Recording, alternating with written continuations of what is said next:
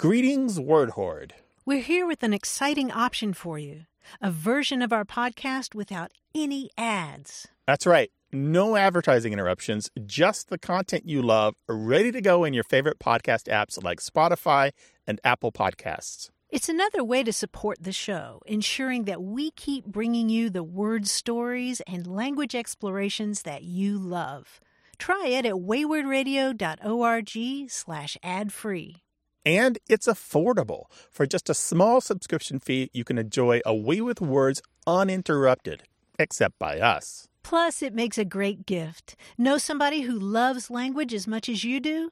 Give them the gift of words. Easy to sign up, easy to enjoy. It's the same A Way with Words, just streamlined for your listening pleasure.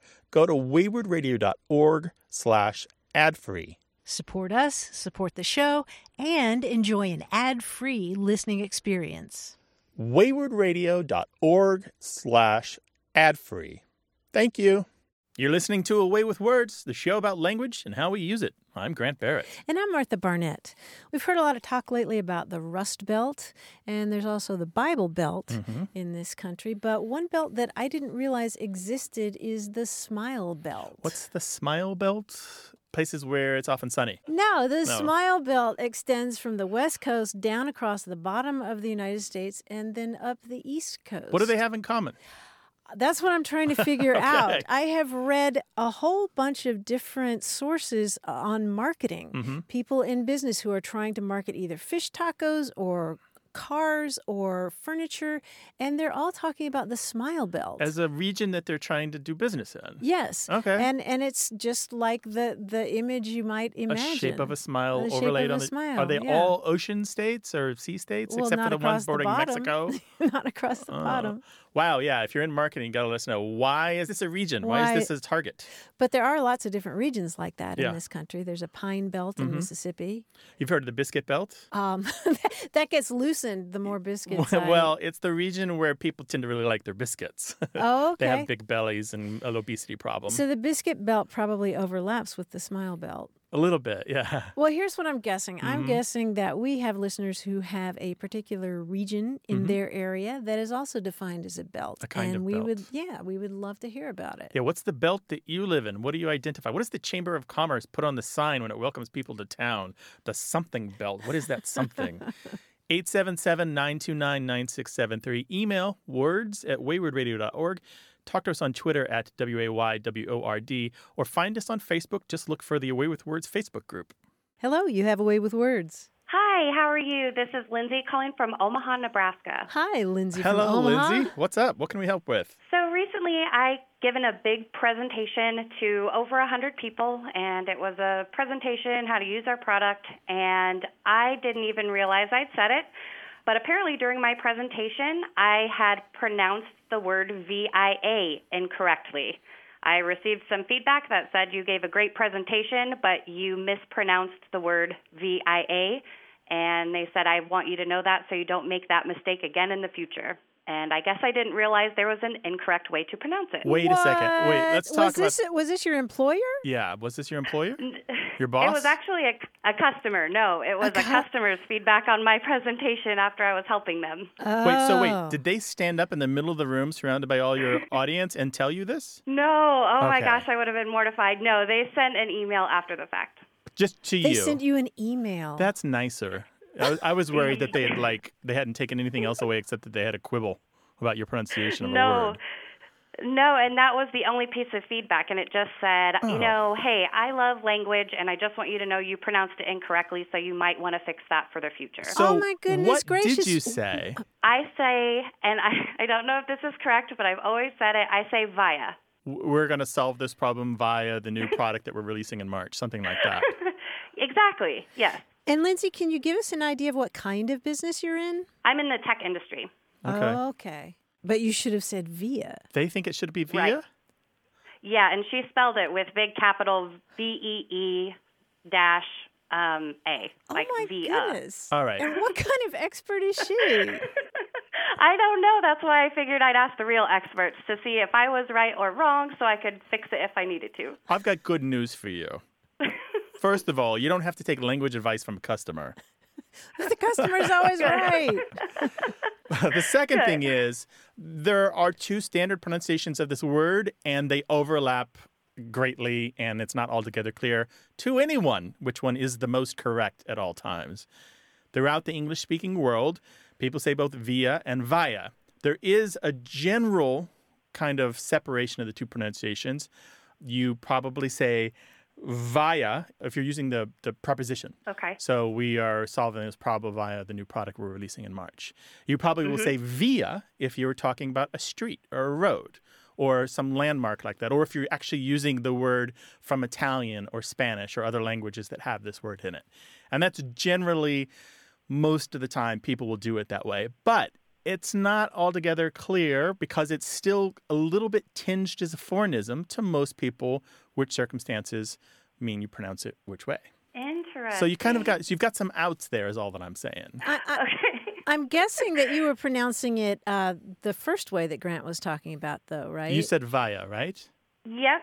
I think my example was you would contact this person via this program or this way. I do not have a problem with that. I don't have a problem with that either. All. As a professional language person, no, I think you were fine. And I think, what did they give a reasoning for preferring via in that sentence? They used the term American English.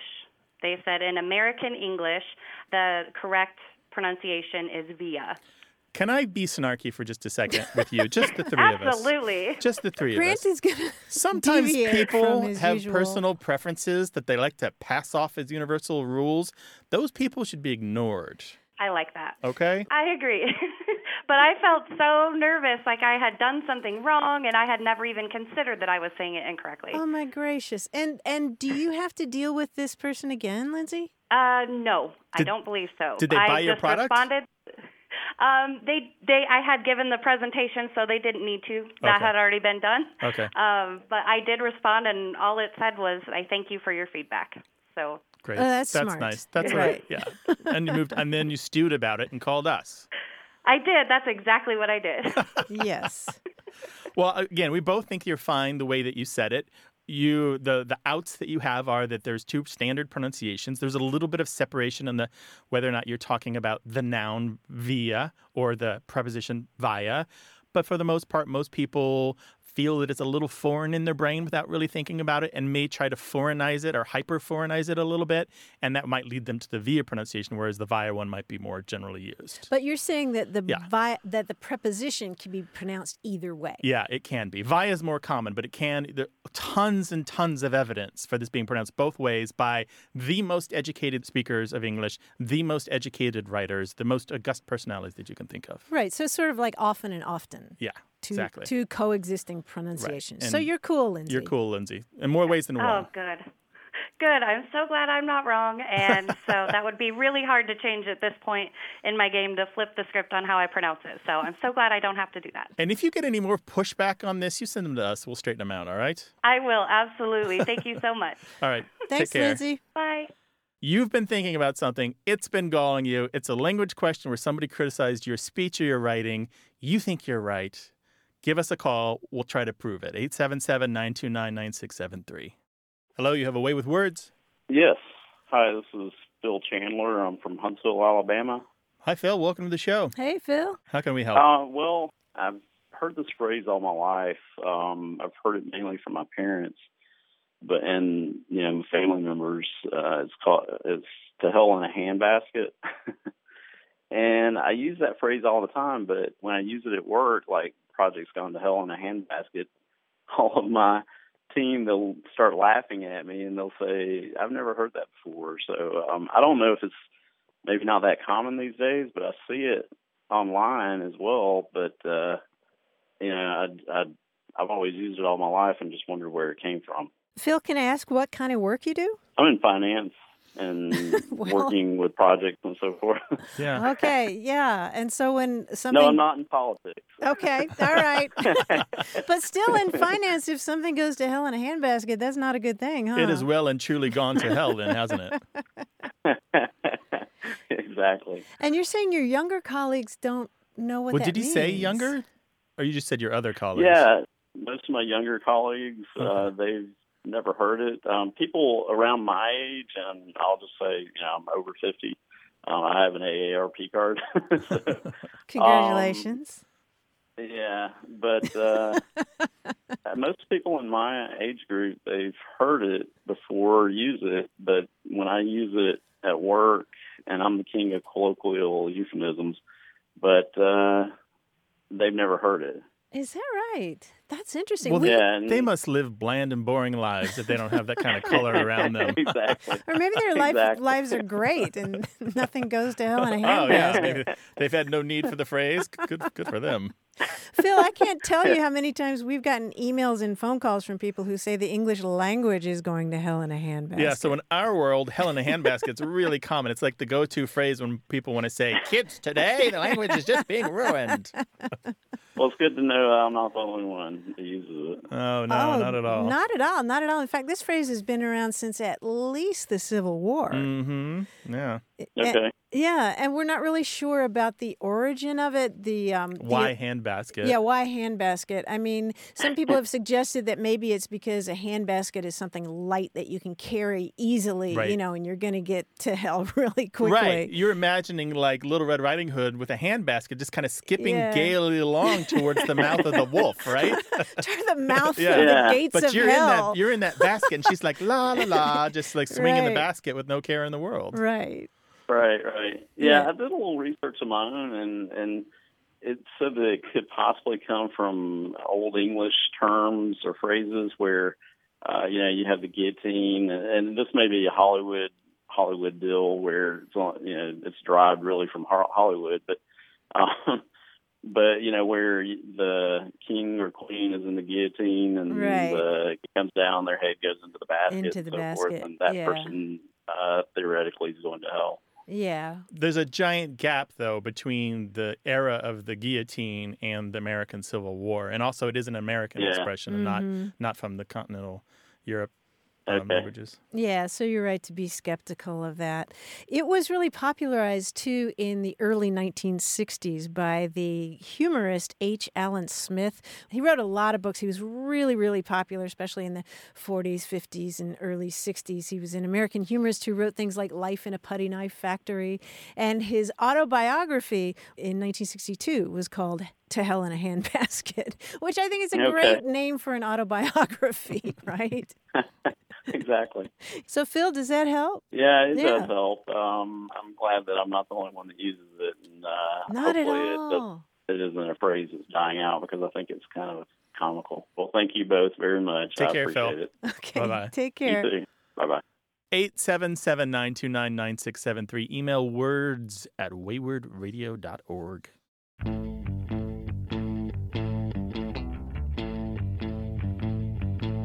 Felicia Fadlon wrote us from Los Angeles to share a linguistic heirloom. Her mother, Janet Myers, was from a farm in Franklin County, Indiana, and the phrase is, stop letting the penguins out. Do you know this? No, that's new to me. That's what you say to a kid who's standing in front of the open fridge for too long.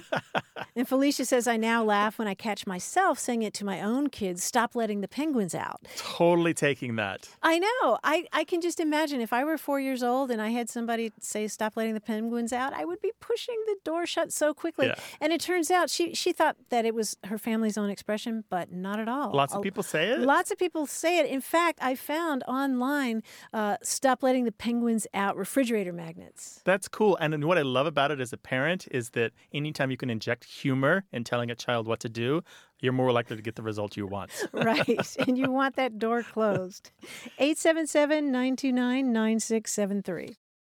You're listening to A Way with Words, the show about language and how we use it. I'm Martha Barnett. And I'm Grant Barrett. And here he is, John Chinesky, our quiz guy in New York. Hi, John. Hi, Grant. Hi, Martha. Now, you guys know when I talk about puzzles or quizzes or trivia with people, I avoid using the word hard because it seems to only have a bad connotation to most people. People always ask me, is your trivia hard? And I always say, it's challenging. Because that's what fits my philosophy of puzzles and games. Challenge yourself. Try. Play. Don't be intimidated. Go and do it, right?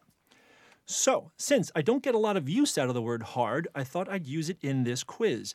What I did, I looked up a whole bunch of synonyms and near synonyms of the word hard.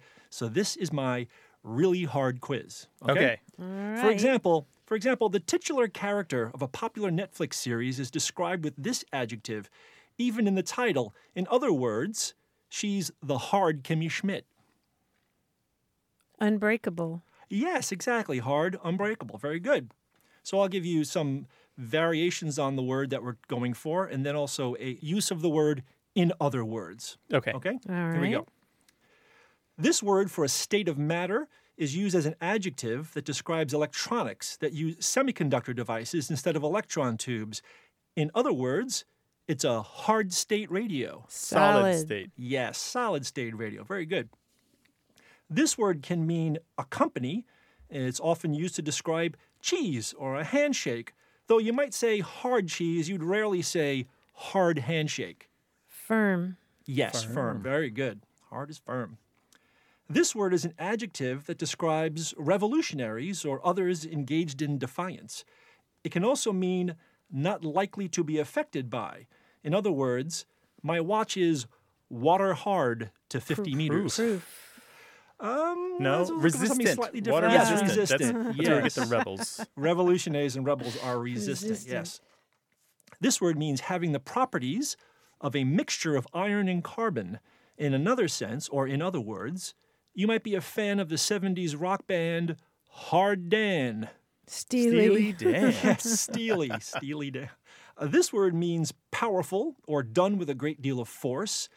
In other words, you might be nostalgic for the cartoon hero Hard Mouse. Mighty. Mighty Mouse. Mighty is hard. This word means difficult to bear or unpleasant. In other words, try to stay out of the way of the hard reaper. Grim. Grim, yes. This word can be a noun meaning the back of the boat or an adjective meaning unsympathetic and severe. In other words, you might be a fan of Howard Hard. Stern. Howard Stern is right. Finally, this word can refer to a problem that's like a tangled rope. In other words, you might look to hard pine for lumber that's used in paneling and furniture. Naughty. Knotty is correct. Naughty You is guys- Spelled Fine. with a K. Yes, exactly. Yes. K-N-O-T-T-Y. You guys found that hard quiz to be pretty easy, I think. Yeah, sure. Yeah, easier than usual. You throw us some softballs. We're in trouble next week, though, I bet. Okay, we'll see. John, thank you so much. Thanks, buddy. Thanks, guys. Bye-bye. Take care. This is a show where we talk about language in all its glory. So call us 877-929-9673 or send us your stories about language to words@waywardradio.org. Hello, you have a way with words. Hi, this is Noelle calling from Jericho, Vermont. Hello, Noelle. Welcome to the show. So I am calling with a funny question about the expression, sorry, Charlie. We used to say it to my son a lot, and it started out as a funny thing and then turned into a nickname, and now we actually call him Charlie. And I was just wondering where that may have originated from. So now it's a nickname for your child? Yes. So Charlie was actually born with the name Mia, and as the years went on, Charlie expressed feelings about being a male and not a female. Okay. And so when we started to kind of make those changes, Mia wasn't a very fitting name for a male. And so we had been saying sorry, Charlie, to him so much that we just started calling him Charlie. How nice is that? Oh, wow. What kind of context would you say that in? Sorry, Charlie. Oh, just, in a simple, like, no, sorry, you can't do that, or sorry, you can't have that fifth cookie. Sorry, Charlie. And Charlie was born in what year? 2008. So Okay. he's 8 years old. Oh, gosh, relatively recent.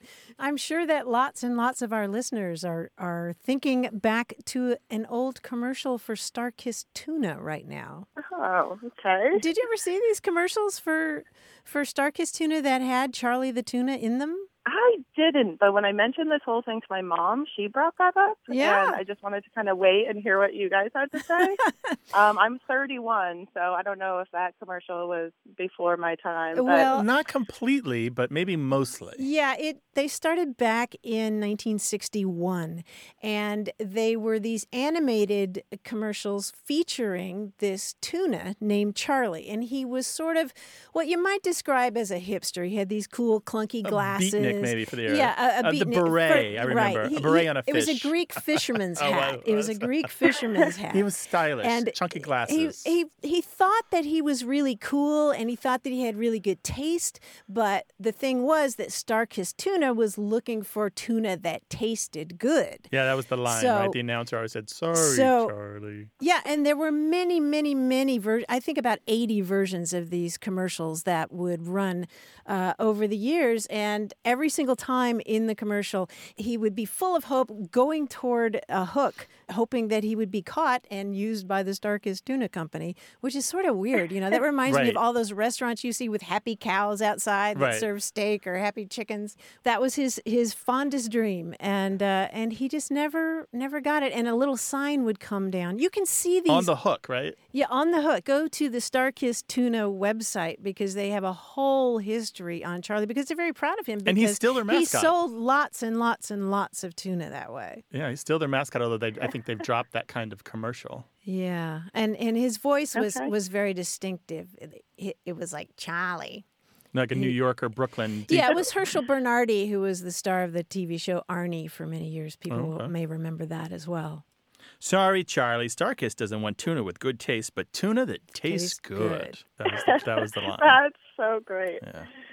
Well, thank you guys so much. I had fun with that. Yeah, That's sure. great. Thanks for a sharing lot. your family Okay. story, too. Bye-bye. Bye-bye. Thanks, guys. Bye. 877-929-9673.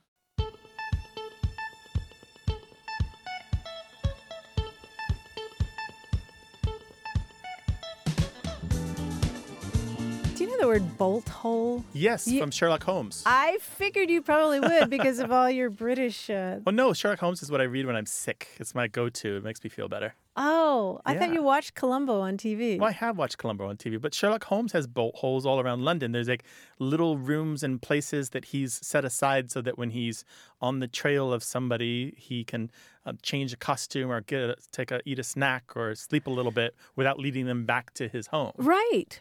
That's exactly it. And that's how people use it, mainly in Britain, to describe some place where they can just get away from everybody. Mm-hmm. I need a bolt hole. And apparently it has to do with holes in the ground that little animals will bolt out of if you flush them out. Oh, interesting. Yeah, isn't that cool? That makes a lot of sense. Yeah, bolt hole. Bolt hole. Everybody needs a bolt hole. Talk to us on Twitter at WAYWORD.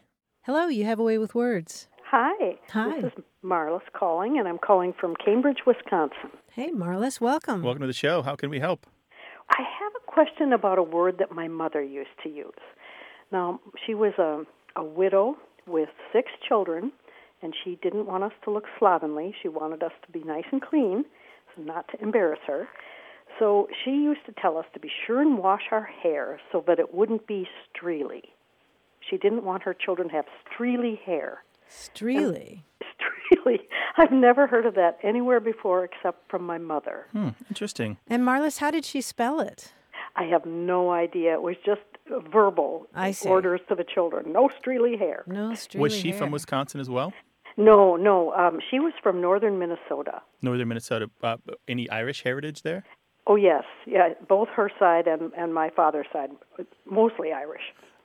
I ask, and it's good to have the confirmation because streely ultimately comes from an Irish word meaning unkempt. Really? Yeah.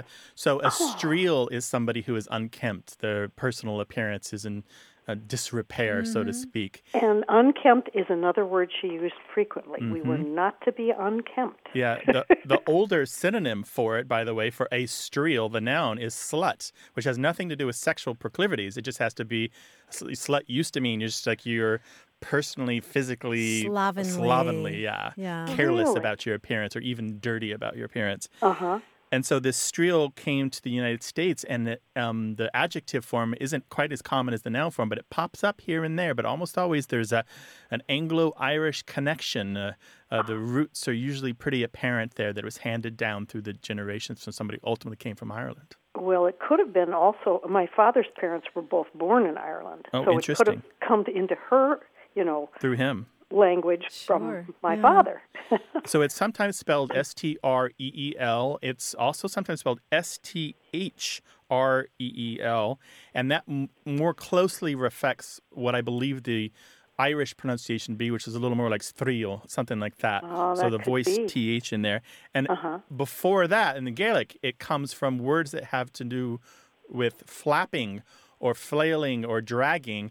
And this refers to banners, for example, that might not be well attached. Or imagine a ribbon that has come undone.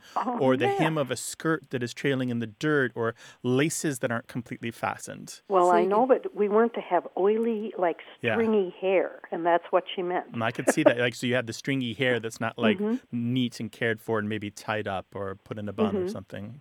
Oh, that's so interesting. I had no idea. I thought she made that up. No. So often these family words tend to have larger cultural implications. We can kind of find the plug in the history that you connect to. It's like the puzzle piece under the couch. We fetched that for you and we plugged you into the larger language puzzle. Thank you. I wondered about that. Now you know, Melissa. Now you know. Now I do. Thank you so much. Our pleasure. Thank you for calling. Really appreciate it. Bye. Bye-bye. So a streel is a person, usually a woman of low character, and then streely is someone of low character or disreputable behavior or slovenly Right. appearance. Do you remember years ago on the show we had a woman who she lived in Newfoundland and she had a T-shirt company that had a name like Two Streels or something. They were reclaiming the term. Oh, that's interesting. I don't remember that, but I do know that this term has been recorded on Prince Edward Island, which isn't far. There you go. Yeah.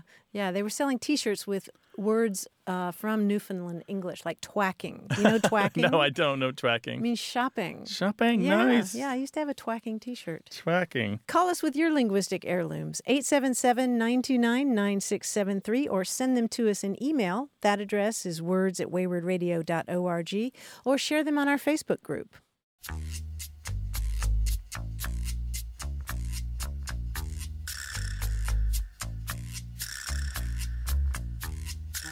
Here's an Irish saying that I really like, although I find it hard to say. He's not as slow as he walks easy. He's not as slow as he walks easy? It means give him the benefit of the doubt that he might come across as kind of dim-witted, but watch out, he's really, dumb like a fox. So, for example, Columbo might say, I'm not as slow as I walk easy. I'm not as slow as I walk easy. By the way, you can talk with us and other listeners on our Facebook group. Just look for A Way with Words. Hello, you have A Way with Words. Hello. Hi, who's this? This is George Weller, Stansted, Quebec. Hi, George. Canada. Welcome to the show. Hi, George. Hi. Well, I was wondering about fly off the handle. Sometimes when people get upset, maybe my wife or somebody, and I say, don't go and fly off the handle. Now, I'm a private pilot, and I know in Halloween there's witches with brooms and whatnot, and I was wondering if maybe fly off the handle came from a witch flying off the handle of her broom. Boy, I never thought about that image of flying off the handle, meaning riding a broomstick through the sky and then flying off the handle somehow, just getting a little crazy or getting a little overly excited about Halloween. Yeah, maybe having a little too much to drink or something. So that's what flying off the handle means to you, just a general excitement? I used flying off the handle as somebody gets all uptight about something or other and they just sort of lose control a little bit. Oh, interesting. The origin of it is pretty darn literal, but it refers to a tool like an axe or a pick or something like that. You know, you're using it really vigorously, but the head on it is loose and it just goes flying off the handle. That's actually happened to me. The metal head of the axe has come off of the handle. Didn't injure anybody? No. But it went flying through the air? Yeah. And that's exactly it. That's exactly the idea behind don't fly off the handle. Okay. It's a bad thing. Mm-hmm. And dangerous. Yeah. It's got a couple hundred years to it, more or less, right? Yeah, That around expression? since early 19th century, I think. Yeah. Well, that's when a lot of wood was being cut, I guess. Indeed. George, thank you so much for your call. Really appreciate it. Well, thank you. Take care. Okay, bye. Bye-bye. Maybe you've moved someplace new and they talk kind of funny, or now you feel like you talk funny. Give us a call. We'll talk all about it, 877-929-9673. Hello, you have A Way with Words. Hi, I'm Gabriel from Arlington, Texas. Hi, Gabriel. Welcome to the show. Hello, Gabriel. What's up? So I was at Olive Garden one day, and I ordered some pizza, and I thought I only see pizza on menus of American and Italian places. So I thought maybe another country made pizza, but Italy made it better. So where did pizza originate? So you're saying when you go to, what, a Chinese restaurant, you don't see pizza? Yes. Or when you go to a barbecue restaurant, no pizza? No. Okay. Yeah, Gabriel, you've asked a wonderful question that has a whole lot of history behind it, because there have been forms of flatbread covered with good stuff, tasty stuff like pizza, for a very long time. All the way back at least 1,000 years in Italy, there was a kind of flatbread that had a name that sounded sort of like pizza. But you know what? Pizza as we know it didn't come about in Italy until the 15th century, because they didn't have tomatoes in Italy at all. Tomatoes are native to this part of the world, to South America. And so when the explorers started bringing back tomatoes in the 15th century, then people started using them in different dishes. And they weren't that popular at first. A lot of people thought, oh, that's just a gross foreign food. Let's not use it. But especially in southern Italy, they started spreading this sauce on a flat bread and calling it pizza. And adding things that they already had, which is like good sausage and good cheese and good other vegetables. Yeah. Gabriel, what do you like on your pizza? I like pepperoni and sausage. Sure. Oh, okay. Classic. You're a meat man then. Classic. Huh? And did you know that they just created the world's largest pizza here in California? What? Really? Where? I didn't know that. Is there any left? Are there leftovers?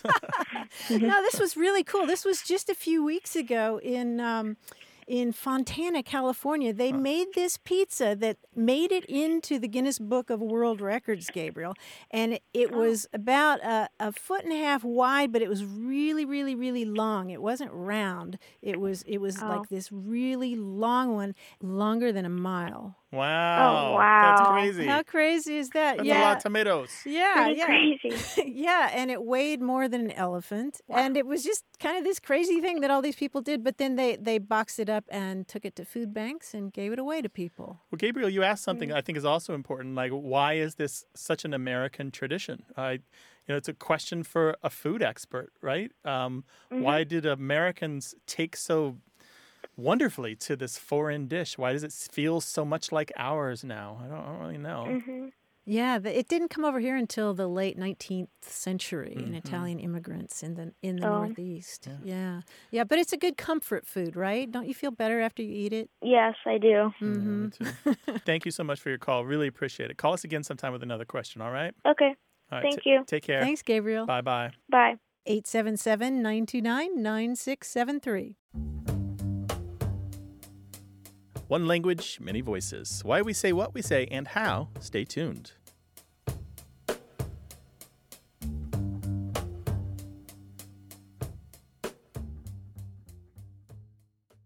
You're listening to Away with Words, the show about language and how we use it. I'm Grant Barrett. And I'm Martha Barnett.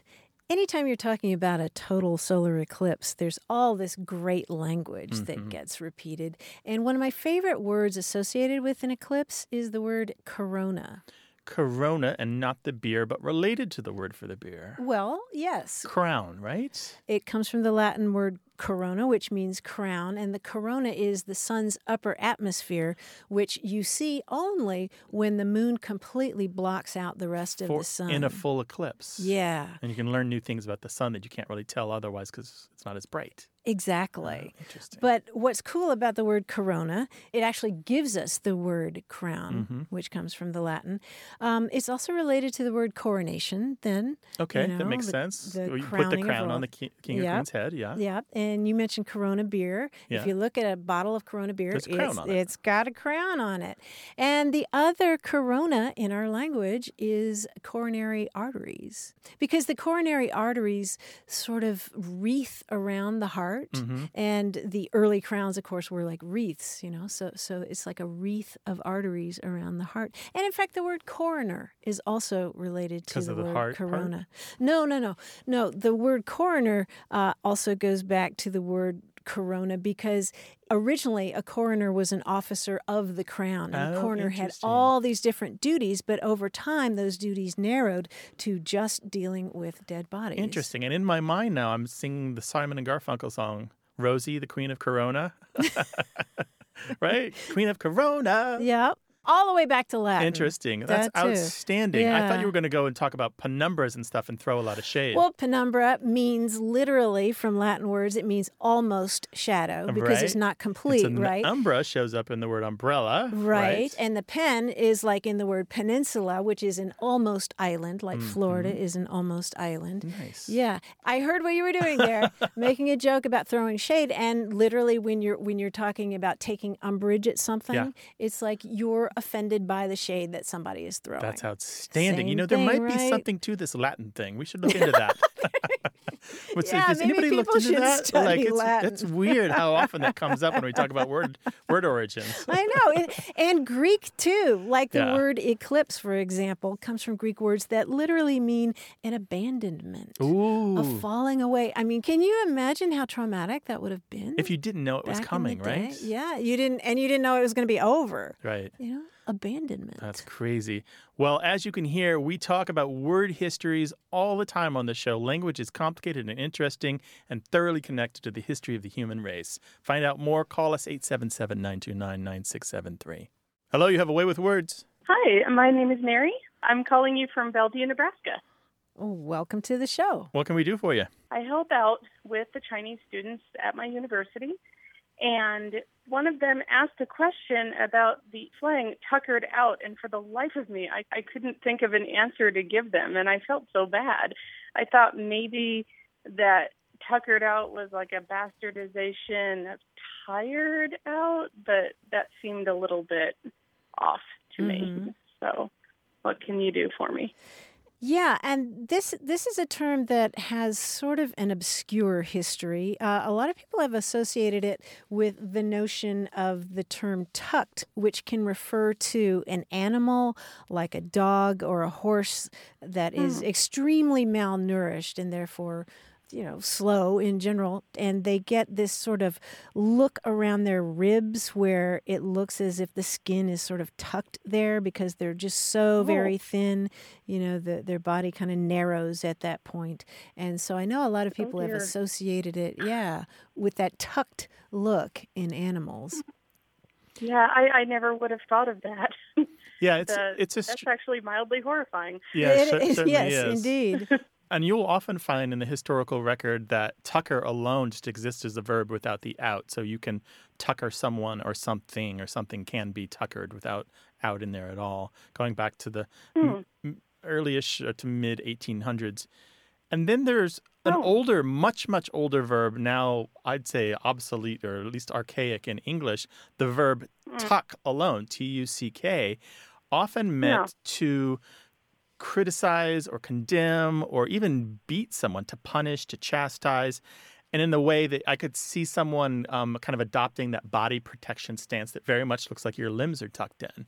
My personal opinion is that there is some interplay between the verb tucker and the now archaic verb tuck that kind of leads us to the modern understanding of being tuckered out. Well, English has a really violent history.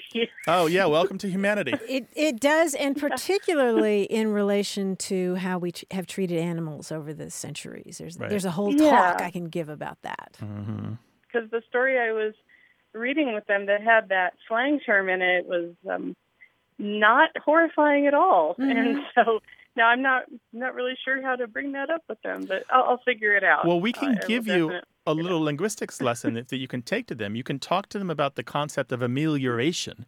And so language often goes through this process of words that are really negative or really severe becoming a little more positive or a little more neutral at least.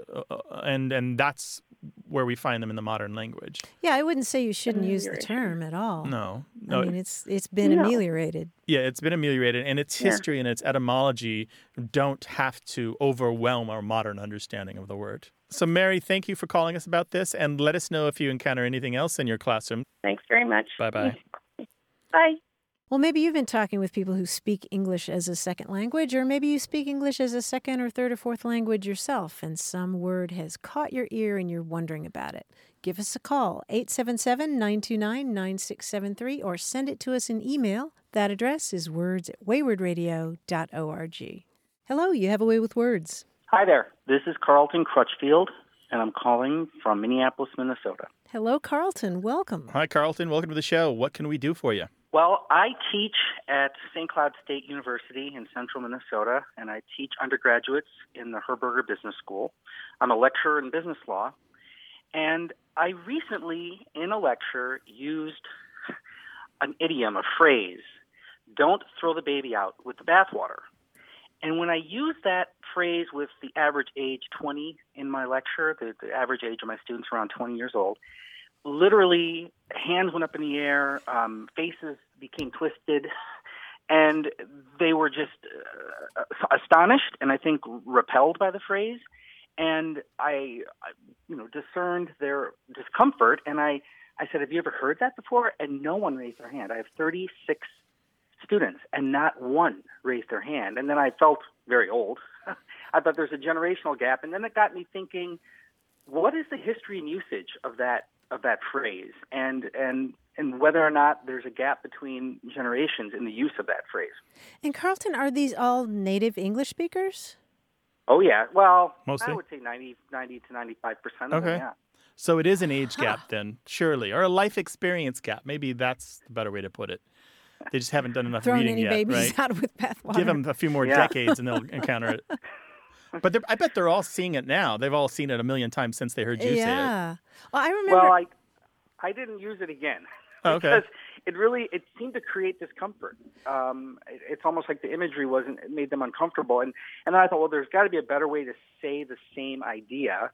Okay. But I really couldn't think of something that certainly that memorable or that catchy or that impactful.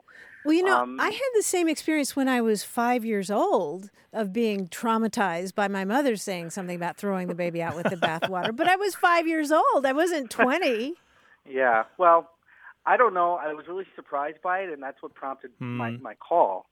And also, I got a little bit worried because I thought, are we losing something here? Well, the language is always in flux, and we can't hold on to everything. So, yeah, some stuff goes, some stuff stays, and it's hard to control which is which. Mm-hmm. But I will tell you, there's a great history on this expression that will scratch every itch you ever had about the expression throwing the baby out with the bathwater. There is a chapter, an entire chapter, about 25 pages, in a book by Wolfgang Mieder. He's German, I believe. It's called Proverbs Are Never Out of Season. And the entire chapter is about the history of don't throw the baby out with the bathwater. To summarize this whole amazing article, I mean, again, if you've ever wanted to get into etymological research, this chapter is perfect. He traces it back to a writer in German who used it in 1512. His name was Thomas Murner. And then it was borrowed by Thomas Carlyle into English in the 1850s in one of his books. And Thomas Carlyle probably was the popularizer of the expression in English.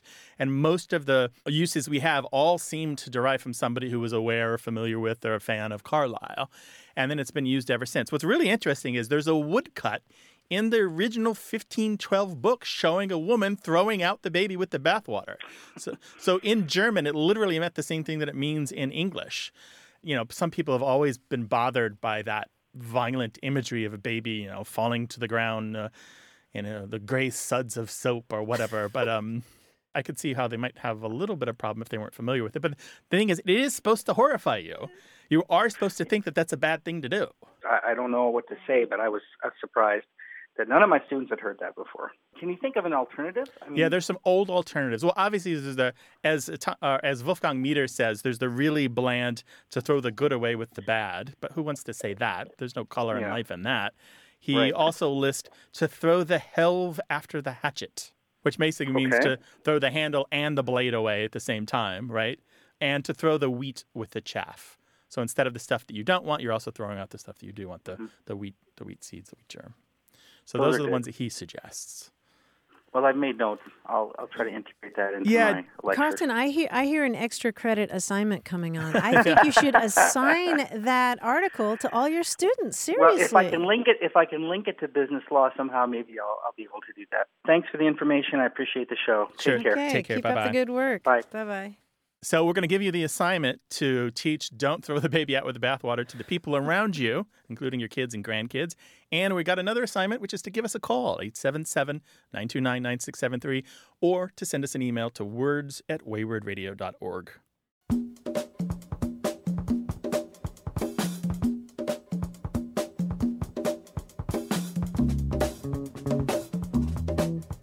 talking earlier about eclipses, and a really good resource for eclipse information is the website eclipse2017.org. And there, Dan McGlon is an eclipse enthusiast, and he's got all this great language involving eclipses. But I just wanted to read you his description of a corona because it's so cool. He writes, "All the sun's light is blocked, and you're looking at the most beautiful thing you're likely to ever see, the solar corona shimmering around the moon's disk brilliantly, and which is only about as bright as the full moon. It will look to you as though someone has painted the sky a deep blue black, has cut an impossibly black hole in it with a pair of scissors, and then smeared radiant, glowing, shimmering cotton candy around that hole. No picture in the world can do justice to the sight you have before you, and you will want to etch it into your memory forever." That's beautiful. That's an enthusiast, an right? Eclipse. Yeah, he's so in love with the eclipse. Yes. Give us a call, 877-929-9673. Hi, you have a way with words. Hi, this is Haley Stout, and I'm calling from Flower Mound, Texas. Welcome to the show. How can we help? Well, I had a phrase that I've been curious about for some years, and I understand what it means, like the context that my son's teacher used it in, but I was just wondering about the origin of it or where this phrase comes from. And what she was my son's middle school teacher. She was an older lady. And when the kids would ask a question or she would ask a question and they would say, but I don't, or but I can't do, she would always say to them this phrase. She would say, "If all our butts were candied nuts, we'd all be fat for Christmas."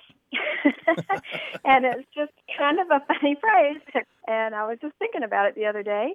And then was listening to your program, and I thought, well, I'm going to call in and see if they know anything about this. So the story is that a kid or somebody will say, "Oh, but I can't do it." And then the adult says, "If all our butts were candied nuts, we'd all be fat for Christmas." Yes, So it's just a way of saying, like, enough with your butts, just get on with it. Yes, it was my son's middle school teacher. And was that there in Texas? Yes, in Flower Mound. In Flower Mound, okay. Do you know if they happen to be a Cowboys fan? I do not know if she was. You know why I ask is because this phrase, as far as I know, in this particular form, was coined by Dandy Don Meredith, who played for the Cowboys for years and then went on to be a commentator for Monday Night Football. No kidding. Yeah, so the first uses that we can find of this phrase in print in a variety of different formats are from 1970. They're always attributed to Dandy Don for like year after year. He apparently was a pet phrase of his for quite a while. And his version was, if and buts were candy and nuts, what a Merry Christmas we would have.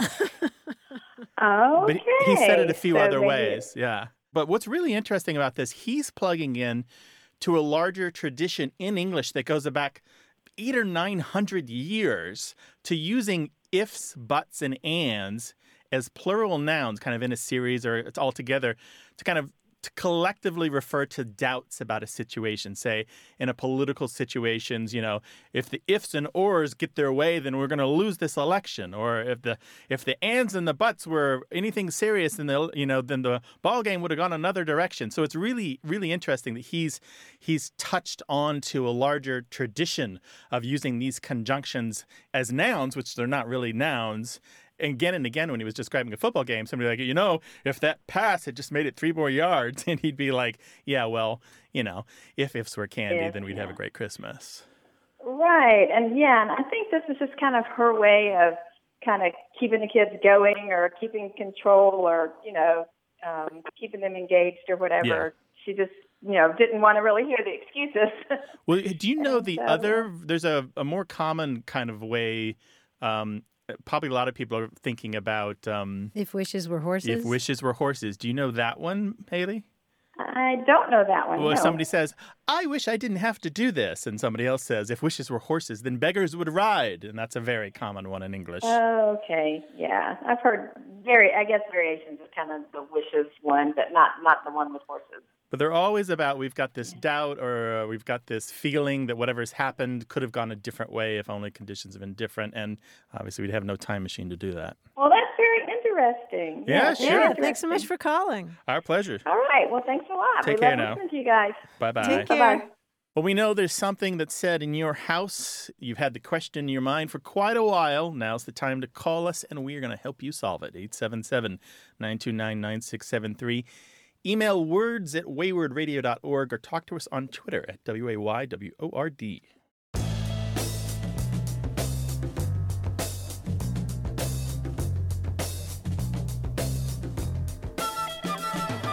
I don't know how I ever missed this medical acronym, FOOSH. Do you know it? Something, I don't know, fish out of water, fish out of something? No, it's a type of injury on your upper extremity, that is your arm or hand. Mm-hmm. It stands for fall on outstretched hand. Ooh, A ouch. FOOSH. Foosh. Yeah, painful, right? Yeah, that's how I dislocated my shoulder in 2003. You fooshed? Yeah, I was roller skating. Yeah, down I went. Oh my gosh. That Put FOOSH the arm out to catch myself and popped right out. That was a FOOSH. Yeah, it was a foosh. 877-929-9673. Want more Away with Words? Listen to years of past episodes at waywardradio.org or find the show in any podcast app or on iTunes. Our toll-free line is always open, so leave us a message at 877-929-9673 and we'll take a listen. We love to get your messages at words@waywardradio.org or hit us up on Twitter at WAYWORD and look for us on Facebook. This program would not be possible without you. Grant and I are out to change the way we listen and think about language, and you're making it happen. Thanks also to senior producer Stephanie Levine, director and editor Tim Felton, director Colin Tedeschi, and production assistant Emma Kelman in San Diego. In New York, we thank quiz guy John Chinesky and that master of keeping it real, Paul Ruist at Argo Studios. Away with Words is an independent production of Wayward Inc. From the Recording Arts Center at Studio West in San Diego, I'm Martha Barnett. And I'm Grant Barrett. So long. Bye-bye.